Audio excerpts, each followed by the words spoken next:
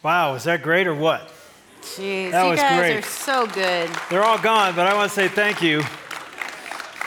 I don't know about you, but worship singing and ascribing worth to God, which is really the definition of worship, is a pathway for us. At our church, I was often on stage playing bass or guitar, and it's so sweet to be in the audience and just be able to receive that and give that. What a great way to set up a night that my wife's going to tell us how to love women.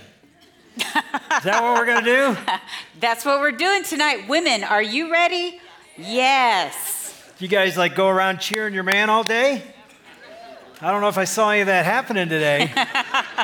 Yeah? It takes us a while to process, We have to get our heads around it. I didn't see any cheerleader outfits either. That's, that's what you're supposed to be wearing. Okay, forget that. She does have one at home. It's got a big D on it. It's pretty fun. I really don't. You don't. It's my fantasy. It's my dream. So we're going to get right into it because we don't want to waste any time. The women deserve this night. Men, am I right? Yes, they deserve this night. And it's really interesting, when you go to the New Testament, and we've been looking at Ephesians 5, and you look at what Paul said to husbands and wives. We this morning talked about husbands, love your wives. That's what we're going to do tonight. And wives, respect your husband. But I don't know if we ever have really read it to understand, okay, what did Paul really say? What's really interesting is you might agree with this. There are a lot of men that know one verse in the Bible. They know one verse. They've committed it to memory. Anybody know what it is? It's in Ephesians 5. Yeah, wives, submit to your husbands. It's Ephesians 5:22. Trust me, we're not talking about that verse tonight. But that's I know the Bible. It says, wives, submit to your husband. I go, have you read the rest of it? No, I know that verse, and it's all that matters. Well, guess what? There's actually 11 verses written in that section to husbands and wives. Guess how many of them are written to the wife? 1. The other 10 are to us men. Do you understand that? And I think Paul is trying to say something I want men to really understand. In fact, let me read you what it says, and then we're going to talk about this a little bit. But in verse 25, it says, husbands, love your wives just as Christ loved the church and gave himself up for her to make her holy, cleansing her by the washing with water through the word, and to present her to himself as a radiant church without stain or wrinkle or any other blemish, but holy and blameless. In the same way, husbands ought to love their wives as their own bodies. He who loves his wife loves himself. Preach. And I just spoke at a church in Orlando without Ann. I wish she would have been there, but it was I was going after us men to say, do you understand what this means? Because I got to be honest, I had no clue. When we got married, I thought I knew how to love her, and I was going to be the greatest lover in the world. I don't mean sexual lover. I mean lover, that I was just going to love her, and she's going to be so grateful to be married to such a great man who loves his woman like no other man loves. And I found out I had no clue. She told me that. I had no clue. I really didn't have any clue, and I didn't know what any of that really meant. And by the way, as you look at that, you realize Paul isn't suggesting something. He is commanding something. And we said it this morning, but it's the unchurched or the non-believing world should be able to look at Christian marriages and they should see this. Every woman, I think, that's not a follower of Christ should want to become one because she sees the way Christian husbands love their wives. I don't know if that's what's going on, but I think that's sort of the vision. Then you get to the end of that passage, and we looked at this morning. It says, however, each of you also must love his wife as he loves himself. And so we're going to talk about, okay, so what does that look like? And so here's what we really hope to do. I said, there are 3 sort of cheer moves this morning. Tonight there's going to be 4 moves, and they're not cheer, because I think this. I don't know about you, but I'm guessing you're wired sort of the same way I am. When I think of love, the word love, I think it's lost its meaning. We don't really know what it means to love. The beauty of the Hebrew language, too, is that they have different words for love, and the word agape, that unconditional love, is the way God loves us. And so we aren't very specific in the English language of what love means. Yeah, we say we love, like today. Milkshakes. I love myself a chocolate, whatever that was, malt crunch milkshake. Anybody get one of those? They're awesome. They're good. And I say I love ice cream, and I love the NFL football, and I love Ohio State got beat today. That's my team. I can't believe they got beat. But I mean, we just throw love away around like that. So here's what we do. I took the word love and I said, I don't think we understand love, but here's something I think men understand. Cherish. In fact, later in the passage, he says, husbands, you're to cherish and nourish your wives. Cherish, I'll give you a definition. Cherish says this: to cherish something is to care for it deeply, to treasure it, to hold it dear. Related words are costly and beloved. Now, again, I'm not saying every guy's like me, but I cherish stuff. Anybody else cherish stuff? Stuff that costs a lot? You protect it. You study it. You take care of it. That's what cherish means. And it should be, I cherish my wife. And I do. Yeah, you do. Yeah, whatever. But it's like it's easy to cherish a car or a TV, or I'm a guitar guy, so I have guitars hanging on a wall in our studio, and that room is humidified. I have a humidifier in there to make sure the wood never warps. Anybody know what I'm talking about? So, I mean, and some people do this. You cherish stuff. You take care of it. I talk about them. I show them off. It's like I think, what would it be like, guys, if your wife felt humidified? If she felt like she was costly and beloved and you studied her and you talked about her. And here's the thing. When you cherish something, you protect it. I mean, I have a motorcycle in my garage. You're not getting on my bike. Sorry, you're just like, hey, can I ride your bike? No, you're not riding my bike. Why? Because you're going to fall down on the thing and then it's like, are you going to play my guitar? No, you're not playing my guitar unless you cover your belt and you're a guitar player. It's stupid, but it's like, you cherish this. What if we treated our wives the same way? Yes. And I'm telling you, we long for that as wives. One of my best friend actually, it feels to us whenever there's about 5 of us that have been doing life together as women. We've been friends, we're prayer partners, we know each other inside and out. And when Michelle is with us in a group, often this happens where we're eating lunch, we're all talking, and Michelle will get a little ding on her phone and she'll look at it and go, and we're like, what? Is it Rob again? Her husband, Rob, because he sends her these little things like, Michelle, you're the best wife, you're the best mom, you're so beautiful. Every time. It's sickening. It is. And yet all of us are longing like, that's amazing. And I think every wife longs, and it may look different too, for all of us. And by the way, Rob's in our men's group, and we're like, dude, quit it. You're making us look so bad. It's like every day, Michelle gets a little text, But it's awesome because it really is him cherishing her because he knows. And he didn't used to be like that either. He didn't? Oh, he was horrible. All we've heard is all these stories. Yeah, but I mean, I think we long for that, and it looks different for all of us, but we long to have that. Yeah, and we said this morning, every man longs or wants and needs a cheerleader, right? Okay, guys, write this down, or at least log this in. Every woman longs to be cherished. Every wife, and I know there's different love languages and all that, and that's true, but every woman longs. Am I right, women? They long to be cherished. That makes them feel valuable and loved, and that's exactly what Paul is saying, is to love your wife, to cherish your wife as Christ loved the church, which, by the way, if you look at what that means, how did Christ love the church? He literally laid down his life for the church. It's like my life is not as important as who I'm laying my life down for. So it's a vision of what it should look like for us to lay down our lives, our agenda, our needs in hopes of cherishing our wife. So we're going to give you 4 cherish moves, all right?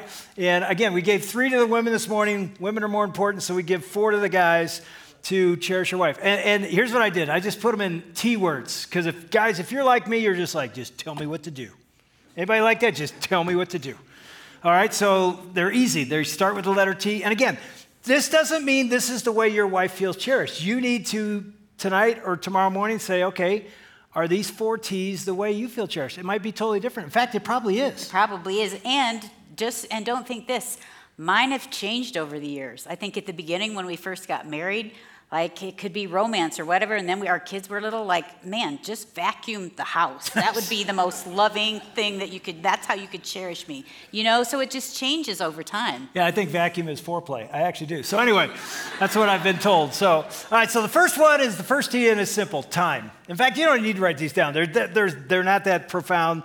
They're simple, but I think what happens in a marriage, and it happened in our marriage, is you pursue one another before marriage, maybe even in newlywed days, and then somewhere in the first year or 2, and maybe longer, you stop pursuing each other, at least guys like me do, and you start pursuing your career or outside interests. It's so funny. I got this letter from a woman that went to our church, and she says, I feel like I've been totally duped. Like, I dated my husband for a long time because I was like, I don't really know what this guy's about. But she said, man, he won me. He pursued me. He went after me. And she said, you know what it felt like?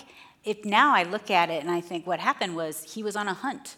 He saw me, he shot me, he bagged me, he put me on the mantle, and now he's off to his next hunt. And he's left me here by myself.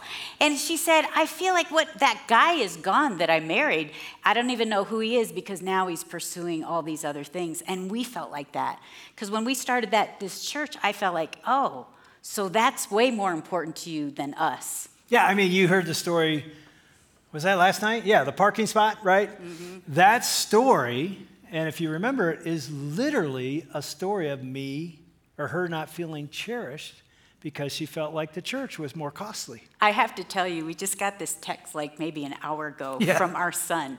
And he said, I'm having this big event and I saved... Tomorrow night. Yeah, and there's hardly any parking, but I saved 10 spots and I'm going to put Jenna right by the front door with the best parking spot. And he says, do you think that's the right move, Mom? I'm like, yes. He even put, and Dave Wilson's going to say, you can't do that. And I text back and they said, Jenna, you take that spot. I've learned over time. But I mean, I did not know in that moment that was my wife not feeling cherished. And we do that, don't we? Because I didn't realize I was doing it, and I've done it many, many times. I wish I could sit up here and say, man, I've got this down now. But I have often, went from pursuing her to pursuing my job, other things. And I'm not kidding. I have watched my youngest son who's in ministry, the one who's doing this event tomorrow night, and he's doing it. And I'm looking at him like, dude, what are you doing? You are consumed with your job. And he just looks at me like, yeah. You know what he's saying? I watched you do it your whole life. He's copying. Remember he said the sins of the father? That can be broken, but even sins that your kids don't know you did, you'll see them do. Yeah. That is a truth that's in God's word that you got to be very careful of. But all I can say is Ann and I've learned that, man, when we were dating, I pursued her like crazy. I mean, think about those dating days. I mean, I was up at Ball State, this amazing Midwest, football power. Okay, nobody's going with that one. We actually did win the Mid-American a couple times when I was there, but I was up there. She's at the University of Kentucky, 3.5 hours away. Think about this. I'm a senior. She's a freshman. We're dating. We're hoping to get married at the end of that school year. I would play a football game on Saturday as a senior, get in my car, drive 3.5 hours to see her for what? 3 hours maybe, because I had to be back at Ball State and in the training room Sunday morning for injury check, and I did it almost after every game. 7-hour round trip to spend 2, maybe 3 hours with her and just look at her and go, oh, I love you so much, and then run back. Now, here's the thing. That's what you do when you're in love. You just smile and you go, of course you do that. And then, who wouldn't do that? You're married for a while, and I'll text Dave like, hey, could you stop at the drugstore, grocery store, just get milk? And he'll be like, what do you want me to do? That kind of stuff. I have literally said that. Like, you want me to go to the pharmacy? You can go to the pharmacy. Anyway, it's like, and so guys, if I'm saying anything about loving, cherishing your wife, I would guess she spells love the way many women do, T-I-M-E. I just want time. I want to be a priority in your schedule. And so one of the things I would encourage you to put down, this is an action step, is if you're not already doing this, start dating weekly. And a date can look any way you want, because some of you are like, we can't do that, we can't afford that, whatever. It could be a breakfast, it could be a lunch, it could be a dinner. I know there's sitters, there's kids, there's all that stuff. All I know is when we went to the Weekend Remember as an engaged couple, we told you that several times, that is one thing we heard. And I remember sitting there as an engaged guy hearing Dennis Rainey, the president of Family Life, say that you should date weekly in your marriage. And we looked at each other like, why would you have to date? We had no kids, we hadn't been married yet. And now after you get married, you realize other things will become so important that you'll push to the side if you don't lock that in your calendar. And I'm telling you, 41 years of marriage, we have almost dated pretty much every week. No, okay. But close. That was bad. Right in front of everybody. Bam. But I think that priority says that we haven't dated once in 41 years. That you really matter. So I think that is huge, though. Yeah. All right, you want to go to the second one? Yeah, so the second one is talk. And Dave, he usually says this is Yeah, that's how you spell talk. it. It isn't talk, it's 3 A's or 4 A's, because men like to talk, women like to talk about their relationship. They do, right? Well, here's the thing. Dave actually has more words than I do. He'll give me all the things that are going on work. It's awesome. And then on our date night, I'll say, so what do you think? Like, how do you think we're doing? And then there's one word left. And what do you think it is? Fine or good? Yes. And he'll ask it with a question like, fine, good, you know? And so that part, like, he doesn't really want to talk about that. I'm like, oh, we could be better, and this is going on. And you feel like you're always in trouble. Yeah, well, and the thing is, she loves to talk about our relationship, and I don't, because I'm a withdrawer. So let's just pretend we're all good, and we're good, right? And I'm actually okay with that. Any guys like me? We're messed up, okay? You just raised your hand and said, yeah, I'm as dysfunctional as you are, dude. It's like, that's not a good sign, because I have learned if I'm going to love Ann like Christ loved the church, I need to lay down my desire and my need. And here's what I know. She loves to talk about the relationship. So guess what? We're going to talk about the relationship whether I want to or not. Why? Because that is saying to her, I cherish you. And you guys, I don't know if you've probably heard talks on this, but I really think for Dave and I, we've kind of gotten into our wounds. All of us walk into marriage with wounds from our past. Brokenness. And many times the wounds from our past create this gap in us that my parents never had time. I was the youngest of 4. I feel like I wasn't seen, I wasn't heard. And so I have this need because of my past to feel like I'm a priority because I never was. And I think it's good for us sometimes to go into our past, to look at that and think, how has that affected our relationship? And I think that's super helpful sometimes. And by the way, I'll add this. The first time I realized Ann's past, I knew her family well. Her dad was one of my coaches in high school. Her brother was my center as I was the quarterback, so I knew the Barron family really well. I never really understood or knew that she felt unseen. She was actually told at the dinner table, she's the youngest, you know, when she started to share her story. Remember? Tell me what your dad said. Like, we all sat, and my family was great because everybody's talking. And I said, hey, this happened to me at school today. I was in the 3rd grade. And my dad said, Ann, it's not your time to talk. Jim is a senior. This is his time to talk. And that shut me down to the point where I thought, well, everybody's going to be gone when I want to talk, you know? And then when her time came to talk, nobody was there. And I was trained like what you have to say doesn't matter. Now, and here's all I want to say about that. I learned this as we sat with a counselor. Mm-hmm. And let me say to you, if your wife wants to go to counseling and you don't go, if your husband wants to go to counseling and you don't go, that is saying, oh, you think we need to talk to somebody? I'm in.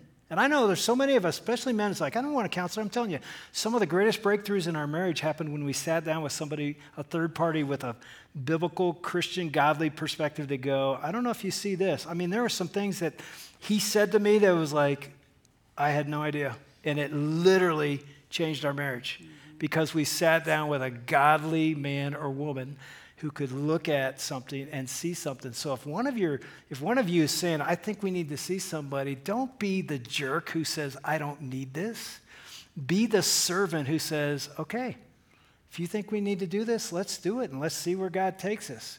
That's one of the areas I learned that Ann wasn't being seen, and it was a brokenness that she had all through her life. Let me tell you, when I found that out, I was like, I want to be the person that makes her feel seen every day so that she feels cherished by me because I'm a representative of her as Christ loved the church. I am a picture of Jesus loving her and showing her how much he loves her. And so it's really interesting as you think about this. We actually, early in our marriage, I didn't understand because when Ann would come to me and want to talk, I thought she wanted me to fix or solve whatever problems she had. Yeah, so many of you have probably done this too. So I'm sitting at the table one day, and Dave can tell I'm upset. I'm crying, and he goes, this is a long time ago. What's going on? And I had 3 little kids, you know, they're all 5 and under. And I said, I feel like I'm failing as a mom. I feel like I'm terrible at this. I'm not sure what I'm doing. I feel like I don't have any wisdom in this area. And he's listening, goes, I'll be right back. and he goes upstairs. He's gone for maybe 5 minutes, and he comes down with a 3x5 card, and it's numbered. I can tell that it's numbered. By the way, this is a really bad moment in our marriage. Okay, so I look at it. Do not do this, man. Do not do this. I thought he went upstairs to write me like a little note, an encouraging note of 10 things, because I see the 10. And he goes, here, I think this will help. And I'm like, oh, look at you. I'm wiping my tears. And I read it. I said, number 1. And I just read it out loud. And I said, number 1. And I look at him like, oh, get more organized. And I'm thinking, Did you hear the women that just went? They're like, you are so clueless. Surely it'll get better. Number 2, and I look at him like, well, use your time more wisely. All right, that's enough. You got it, all right? I say to him, you don't need to tell them all 10. Some of you are like, oh. I said, what is this? He goes, I went upstairs and I prayed. And I feel like God gave me these things for you. And I said, do you think this is from God? And he goes, yeah? And I said, this is from Satan. And then I rip it up and I throw it in his face. She did. She threw it right in my face. I mean, how clueless could I be? But you really didn't know. So finally, at you're this just being talk, nice. And he goes, well, I don't get it. Like, what did you need? Women, what do we need at that point? We just sit there and listen to me, Be my partner. Yeah, just let me vent. And so I told him, just shake your head, and it's like a mud puddle. Get in the mud puddle with me, and just let me go. And so he goes, so you don't want me to say anything? And I said, sometimes. And so Dave has learned. He'll sit down and goes, what do you need from me right now? It's a great question. What do you need from me right now? And I'll just say, just let me vent. And so now tell him what you do so often. I mean, she'll vent, and I'll be like, oh, yeah, that was hard. And I'm not faking it. I'm listening. Remember last night? Shut up. And I was listening. It's like, wow, this is really hard. Before, I'm like trying to fix it. That's sort of what I do. And then he'll like put his hand on me like, Lord, thank you for Ann. She's such a good mom. And then I'm like, oh, that's what I needed. It's so awesome. All right, so you learn from our mistakes, right? And again, that's the talk that makes a woman feel loved. And again, guys, I'm telling you, you need to ask her, are these the way that you feel loved? Because they may be totally different. They may be exactly that. But her nuance will be better than what we're telling you. So first one is what, guys? To tease time. I mean, I want to hear it, man. Give me a little macho, get it. First one is time. Second one is There you go, man. We need to do a men's retreat and just do this, man. All right, here's the third one. You're going to like the third one, right? First two, you're like, really? Okay, third one is speaking our language. Touch. She wants you to touch her. Non-sexually. Yeah. It's not Look at what the women. you think. They're all shaking their head, yes. They were all like, what? I remember Don't say that. Yeah, I it's remember not saying this to Dave. He goes, I don't even know what that is. What are you talking about? I literally said that to her. I don't know what non-sexual touch is. You don't even touch me anymore except if we're in bed. I said, just hold my hand or rub my bed. Put your hand on my leg.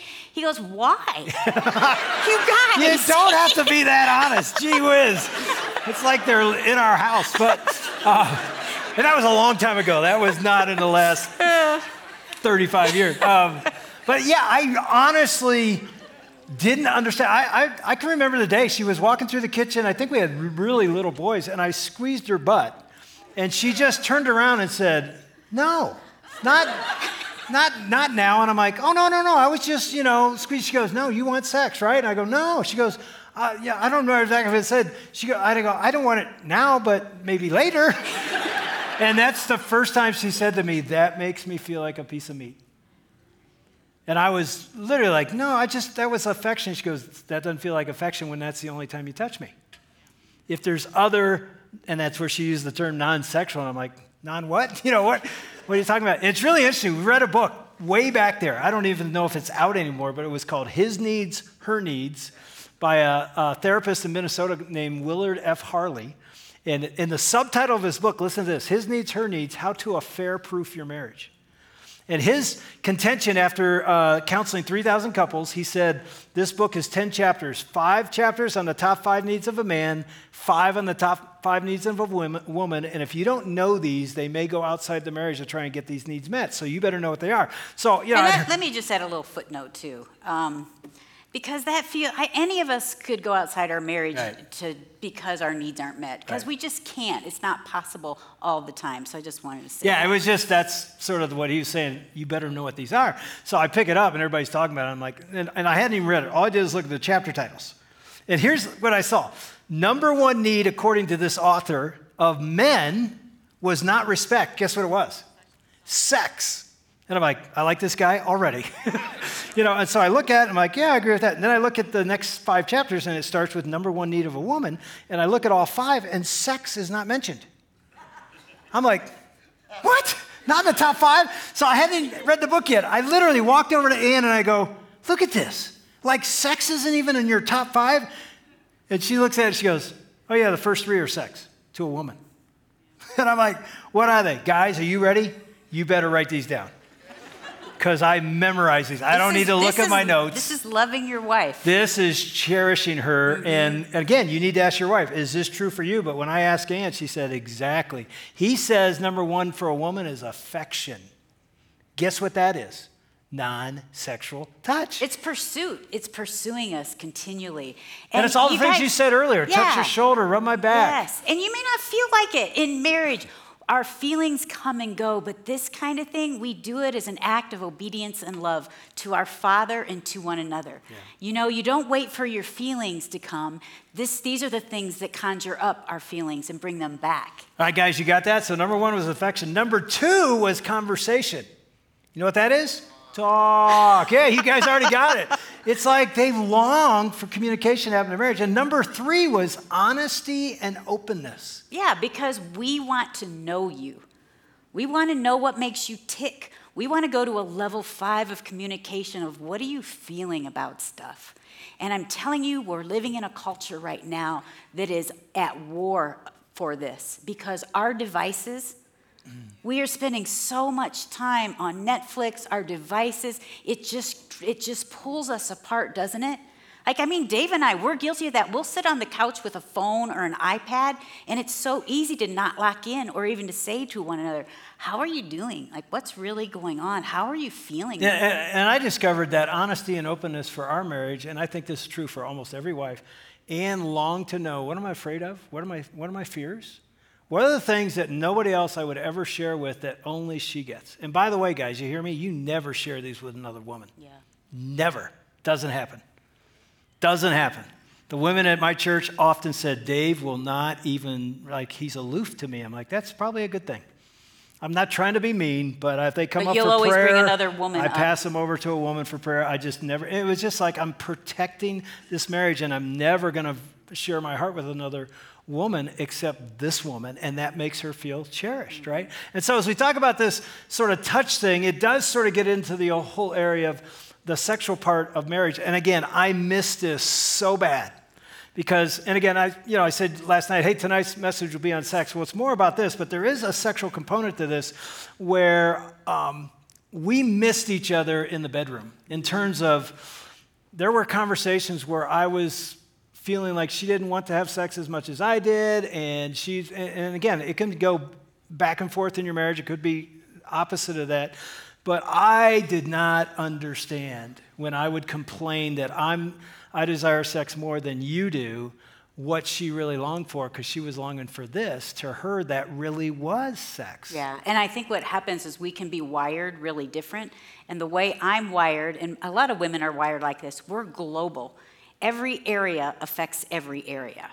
And men tend to be compartmentalized. I'm sure you've heard this. There's so many books on it. Men tend to, not always, but a lot of times they'll be in one area, but they can compartmentalize it so it doesn't affect the next area. Yeah, women are more like a Christmas string of lights. One bulb's out, they're all out. And so men are like, it's just one bulb. Who cares? We'll move on to this. But. So I was trying to explain this for men and for women, just that men would get this, what we're like, and you could love us in how God has wired us. So I brought some props with me, and it's almost as if, let's say for Dave, he knows that this is the night. Hey, we're making love tonight, and this is happening. And so Dave goes into this compartment. By the way, we don't say it like that. Like, hey, we're making love tonight, and this is happening. What do we say? We just wink. Anyway. So this is Dave. He's in this compartment. He's waiting upstairs, right? And so a woman, I have to get some of these. A woman is thinking, okay, I know he's upstairs, but like, what am I doing tomorrow? What do I need to get done? Like, I have to pack lunches. I have to, all these things are going on. And so a woman knows that's happening, but she also is like, man, my house is so dirty. I haven't cleaned my house in so long. That's in my life, in your mind.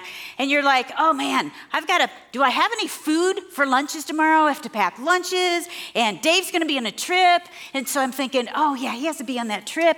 And oh, here's my Bible. I haven't read my Bible, and I have to prepare for that Bible study. And what are we having for dinner tomorrow? I have to figure that out. And we haven't done any wash, and I think the boys have like laundry that needs to be done. And my mom's birthday's coming up, and my dad's been sick, and so Dave has one thing on his mind: women. Okay, here we come. So all this is on my mind, and I get in bed with Dave. Here I am, and he's like, "Man, it just seems like you're not into this." I'm like. Does the dog have water? and he's like, oh, geez. I'm like, is something on your mind? And then she starts sharing. Is there something on my mind? And then you're like, okay, there goes that. Ain't happening tonight. And when that happens, he goes, oh, great. And so then what do we put on? It's another bag. It's called guilt. It's like, oh, I should be this seductress, and I should be pursuing you. And I can't even put my socks on, And so with women, do you get this? Is this not true? They're cheering. They're clapping. Here, let me help you. Men, guys, you see what I'm doing here? This is what you need to do. You guys, we did this at a conference. This guy came up to me, he goes, I was going to divorce my wife. I thought she was, I have no idea she's carrying this stuff around. And so I said, yes, most women carry this. And so Dave's like, that is the biggest bummer I've ever heard in my life. He goes, so what do we do about that? And I said, here's what I need to do. Like, I'm going to get in bed. I'm going to lay on my stomach. Can you just rub my back? Just rub my back for 5 minutes, man. And he goes, his hand cannot stay on my back. Do you know what I mean? All right, that's After enough. like 20, okay. It's like 15 seconds, it just roams down, And so, men, I'm telling you, we need to just give us some time to unwind. You let us drop off our bags, because we as women, we're thinking about our kids. We're thinking about our parents. We're thinking about our marriage. Sometimes we feel more alone in our bed than when we were single, because we feel like you sometimes don't hear us. We aren't working well together, and we feel lonely. And so if you could do this one application, even tonight, you say this to your wife: "Hun, what's the heaviest thing you're carrying in your life right now?" She may cry, and I had one couple say, the husband said, "We talked for 5 hours about this bag." But then he goes, but then we had this intimacy sexually that we have never experienced in our lives. Because it's not just physical. It's spiritual, it's emotional. There's so much more to it. It's so beautiful that God has made it like that. And so I just wanted to share that so that you guys maybe could dialogue about that. Because it is an important area that God celebrates, but it can also be really hard because we miss one another. Yeah, and I would say when we used to have arguments about the frequency of sexual... And it would go either way, too, because you've had times in your life where you're super stressed. Where I was less because of stress, but often I was complaining that you weren't as interested as I was. And what I didn't realize until I understood what she just shared, it was on me. I was wrong. I missed it. I thought sex was nakedness in a bed. It's so much greater than that. That's one physical part of it. if I would have been loving her and cherishing her and letting her talk and carrying some of these bags with her and for her, she would have been interested. And I was always like, you're not interested. Well, she could have said, well, you're not making love to me because you think it's just sex. It's all this is making love. And there are times you make love and you sit on the bed and you talk. And your wife feeling like, now that was an orgasm. In a sense, it's like, you've never done that. You've never sat and talked and just put your hand on my thigh and kept it there and cared. I remember one time when her sister was dying, her best friend was dying of lung cancer, leaving 4 sons. And Ann had just come home from being with her for like a month. And I was like, she gets home and I'm like, I want to make love. We haven't made love in a month. And I'm honestly in bed making moves toward her and she's not interested because she's carrying grief. And I remember just holding her and praying with her. And at the end of that night, we didn't have any sexual thing. It was just like, now that was making love because that's what she needed her husband to do in that moment.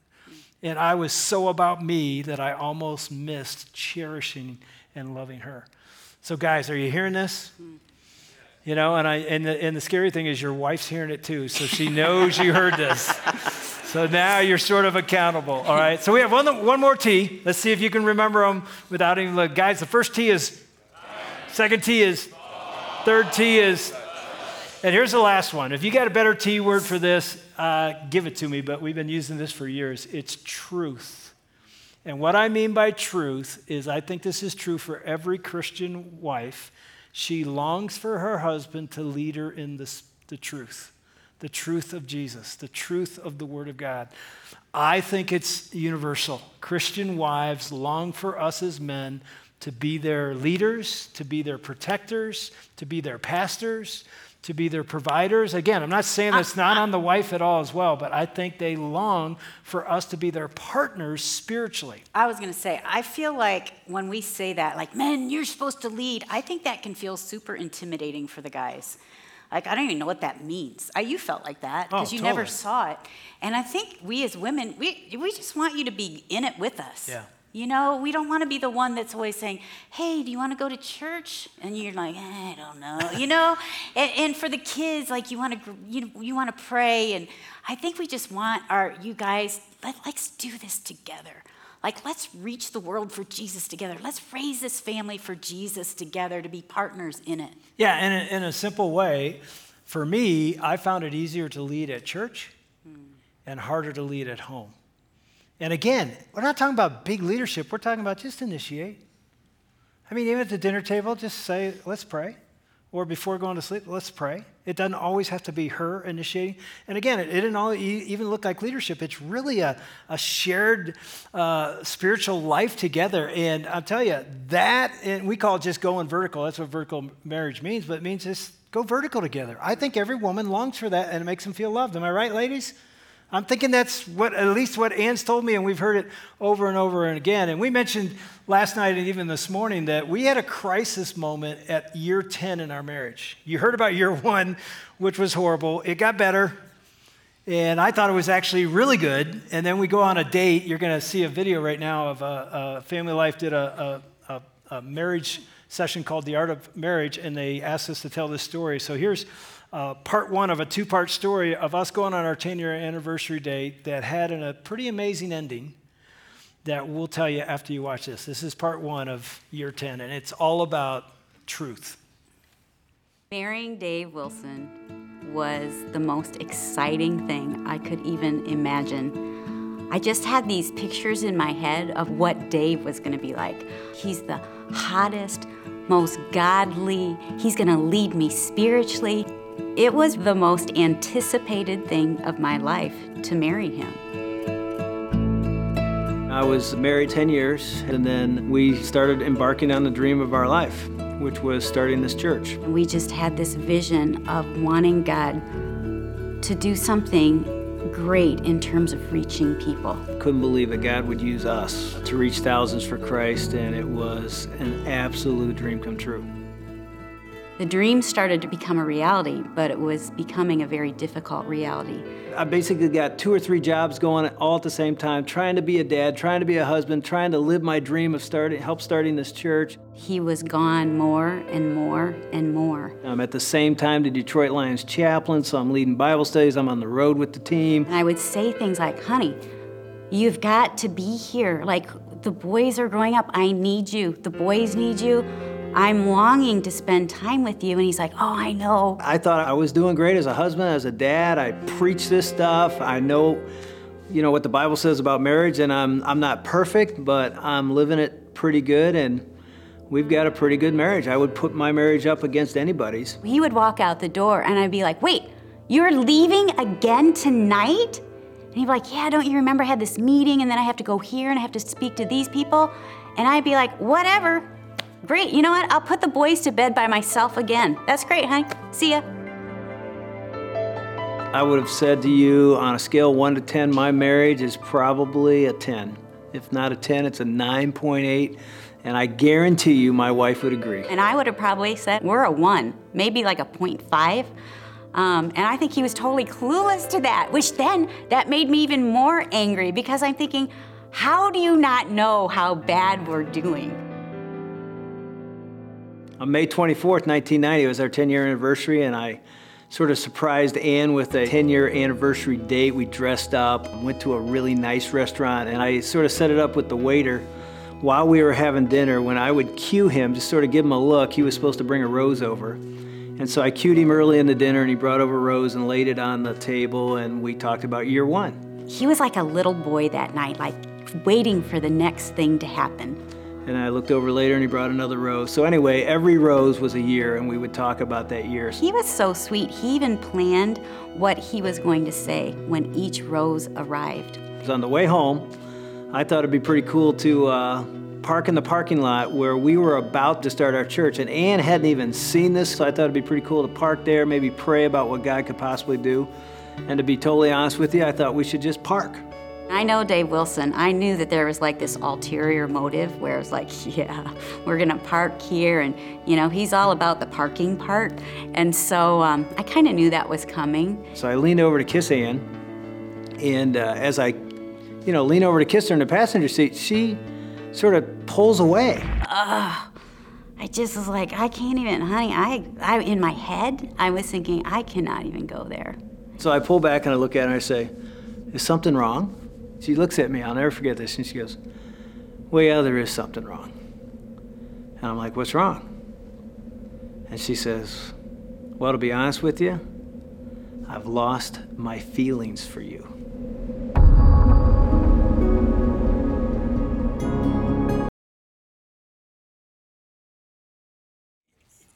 We're sitting there in our little Honda Accord, which I don't know how we're going to park in that thing, but that was my dream. And she says that, and I didn't want to bring it up because it was really a great night, and I thought this isn't the time to bring this up, but he kept pushing me.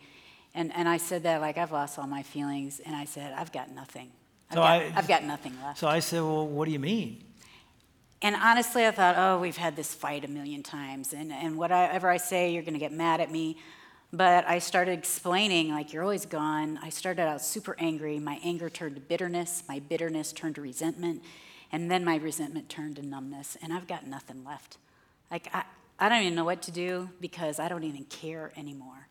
And so here's what happened. When she started to say, you're gone all the time, I literally started to reach into the back seat where I had, you guys remember the Franklin planner? Where you kept your schedule on back in the day before digital. I had my schedule in the back seat, and I was going to pull it and open it up and show her she was wrong. I was not gone as much as she thought. That's how our arguments usually went. So I'm reaching like this. She doesn't know what I'm doing. She's talking, and the voice of God speaks. And it's like almost audible. It's so strong. But it's just the Holy Spirit who lives right here and right here. Can he communicate? Yes, he can. And I hear him say 2 words. Shut up. And I knew what that meant. It's like, don't defend yourself. Don't even touch that thing. Just listen. That's where we got the shut up thing last night. Shut up and listen. So she shared all that. And then I heard the voice of God say one more word. And he said it 3 times, back to back to back. He said, repent Repent, repent. Now, I knew, and she doesn't know any of this going on. I'm listening to her, but there's this vertical thing going on where I sense God saying, repent, and I knew in one word what God was saying. Because I'm a preacher, and I use that word. You know, it means to turn 180 degrees and go a different way. I knew what God was saying. He was saying this. He was saying, if you think you're going to fix this on the horizontal level, it's never going to happen. This is a vertical problem, and it's a vertical problem with you and me. I'm not in first place anymore in your life. Your ministry is. Your life is. Your speaking schedule is. I was lukewarm. I would open the Bible not to spend time with God. I opened the Bible to get a sermon that I could go give to people so they'd say, yeah, you're amazing. I had not done that in months, maybe most of the year. And so I was just lukewarm, going through the motions. Hate to say this, but a lot of pastors can do that. And so all I know is when Ann was saying all that, Jesus was saying to me, if you get me back on the throne, this has a chance. But if not, it's never going to work. And so, again, Ann's saying all that, and this is going on with me. And so I listened to it, and I said, hey, I need to do something. You don't, but I do, and then we need to talk, and I need to do it right here, right now. And I got on my knees because I wanted to be posture and submission, surrender. I don't know how I did it in the front seat of a Honda Accord, but I pushed the seat all the way back, and I turned around, and I got on my knees, and I repented. And I said, God, you are not first in my life, and I am not the husband and dad you've called me to be, and I'm asking you to fill me and make me the husband and dad that I need to be for this woman and for my boys. Amen. And I turn and let's talk. And I look, and she's on her knees. Which is so interesting because when Dave started praying, if you would have asked me how could your marriage be better? I would have told you, if Dave would get his act together, we could be great. Because I really thought, I'm doing a great job. But soon as he started praying, I was so convicted, and I felt like God spoke directly to me, and I felt like he said, Ann Wilson, I never created Dave to meet all of your needs. He can't do that. It's not his job. That's my job.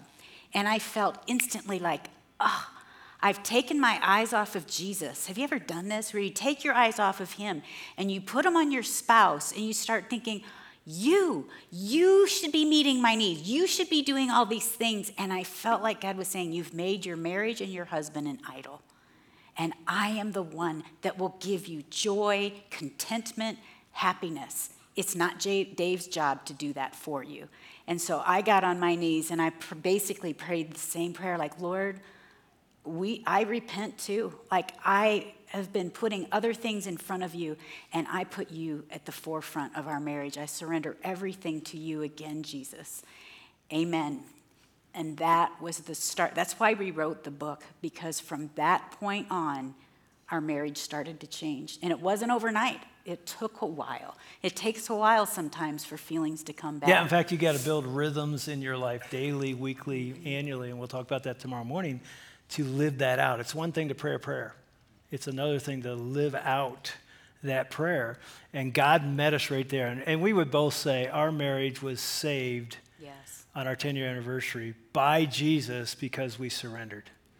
And let me tell you, when you go vertical, here's what happens that's transformational in your marriage. Every couple does this. We try to find life from our spouse.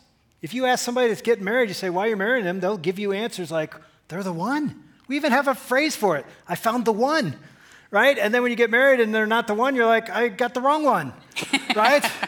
And couples have said to us many times, I married the wrong person. We say, no, you didn't marry the wrong person. You're looking in the wrong place. You're looking horizontal. I mean, you watch The Bachelor or The Bachelorette, not that I've ever watched it, but I get sucked in sometimes. And it's like, that's all they're doing, right? And it never works. They're looking horizontal. When you go vertical, what happens? You find life in Christ. Some of you know what I'm talking about. Some of you don't. I'm not talking about church. I'm not talking about religion. I'm talking about a living relationship with the King of Kings and the God of all creations who died for you, who lives inside you. It's real, where he fills you. Now think about this. When you're filled vertically by Christ, you now turn to your spouse in your marriage. You're like, I don't need you to meet my needs. I have my needs met in Christ. I now love you as Christ loved the church. It's not about you meeting my needs. I have power in Christ to give my life and lay it down for you. And she's doing the same thing. That's a vertical marriage. And I think that's a secret nobody ever talks about, never understands. We try to suck life out of one another. When they don't meet their needs, we think we married the wrong person. No, we're looking in the wrong place. And so here's how we want to end tonight. Some of you came here, and if you were honest, you are where we were at year 10. You know, you watch that and you're like, I think I could say that right now. I've lost my feelings for you. And you might have thought it's this, and this is part of it, but it's really this. This is the first step. Yeah, and I'm telling you, if you go home tomorrow after this conference, this retreat, with all this good marriage stuff and know Jesus in your life, all I can say is good luck. And let me be honest, it'll last about a week, maybe 6. And then you'll be right back in the same rut, and guess what you'll think? It's his fault.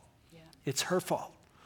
But if you go home, and I'm going to give you an opportunity right here, right now, with Jesus, because I'm thinking some of you came in and you know about him, but you don't know him. When you surrender your life and go vertical and you invite Jesus to come in and make you the husband that he called you to be, to make you the wife he's called you to be, because you can't do it, but he can give you the power to do it. You go home with Jesus and good marriage material, everything changes. And again, I'm not saying it's going to be perfect and, I just love you so much. It's not going to happen like that. But your marriage is going to be transformed, not by your spouse, but by the living God of the universe. And think about this. When he transforms you and you as a couple, it doesn't stop there. It then goes into your family and into your legacy. And I don't know if you remember me saying this either last night or this morning, but the 10 Commandments say the sins of the father will visit down to the next generation. Do you know what the next verse says? Most people don't even realize the next verse. God says, but to those who love me and keep my commandments, I will bless for 1,000 generations. All we hear is the negative side. It's like, no. If you love me and keep my commandments, there is a legacy that goes on and on and on that we're actually going to sing about tonight. But here's what I want to do. To the men or to the women, whoever you are, if you're sitting here right now, and this isn't about your spouse, this is about you, this is your moment to go home tonight and then tomorrow with Jesus. I mean, the day I surrendered my life to Christ, I had no idea that Jesus was probably looking at me and going, Dave Wilson, you have no idea what I got planned. Now we can do it because you invited me in to be Lord and Savior of your life. And then when we did that on our 10-year anniversary, here we are. Yeah. Who would have ever thought that God's going to use that dark moment in our life to make it a miracle moment, to say, I actually wanted you to tell that story so that other couples can hear and learn that I and I alone am the way, the truth, and the life. I died and shed my blood for their sin. It's removed, and they can be clean in me and empowered by my Holy Spirit when it enters them. So I'm just going to pray a prayer of salvation right now, and if that's you, don't miss this moment. Don't say tomorrow or next week. This is your moment. I believe that's why you're here. And let's pray a prayer of recommitment too. Okay, I'll pray for salvation. You pray that. So, Father God, in this moment, first of all, I say thank you for who you are, what you've done for us. We don't deserve it.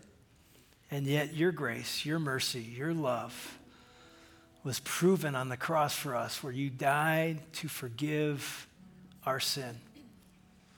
And as we repent and turn from our way to your way and invite you in, you become our Lord. And so, Jesus, I pray there's a man or a woman tonight who's saying to you right now, Jesus, I believe and I surrender my life to you right here, right now. God, Jesus, come into my life.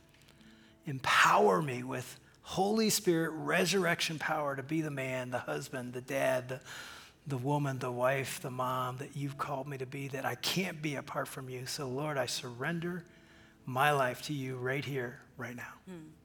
And Lord, some of us, man, we've just been sidetracked and we've drifted. We've drifted from you. We've put other things before you. And we've tried to have our needs met through other things and other people. So God, tonight we repent of that. And we put you back on the throne where you should be, where you deserve to be. And Jesus, we give you all of ourselves, our marriage, our families, our kids. And Jesus, we pray that you would resurrect our feelings, our marriages, our kids that are hurting, that you would heal them.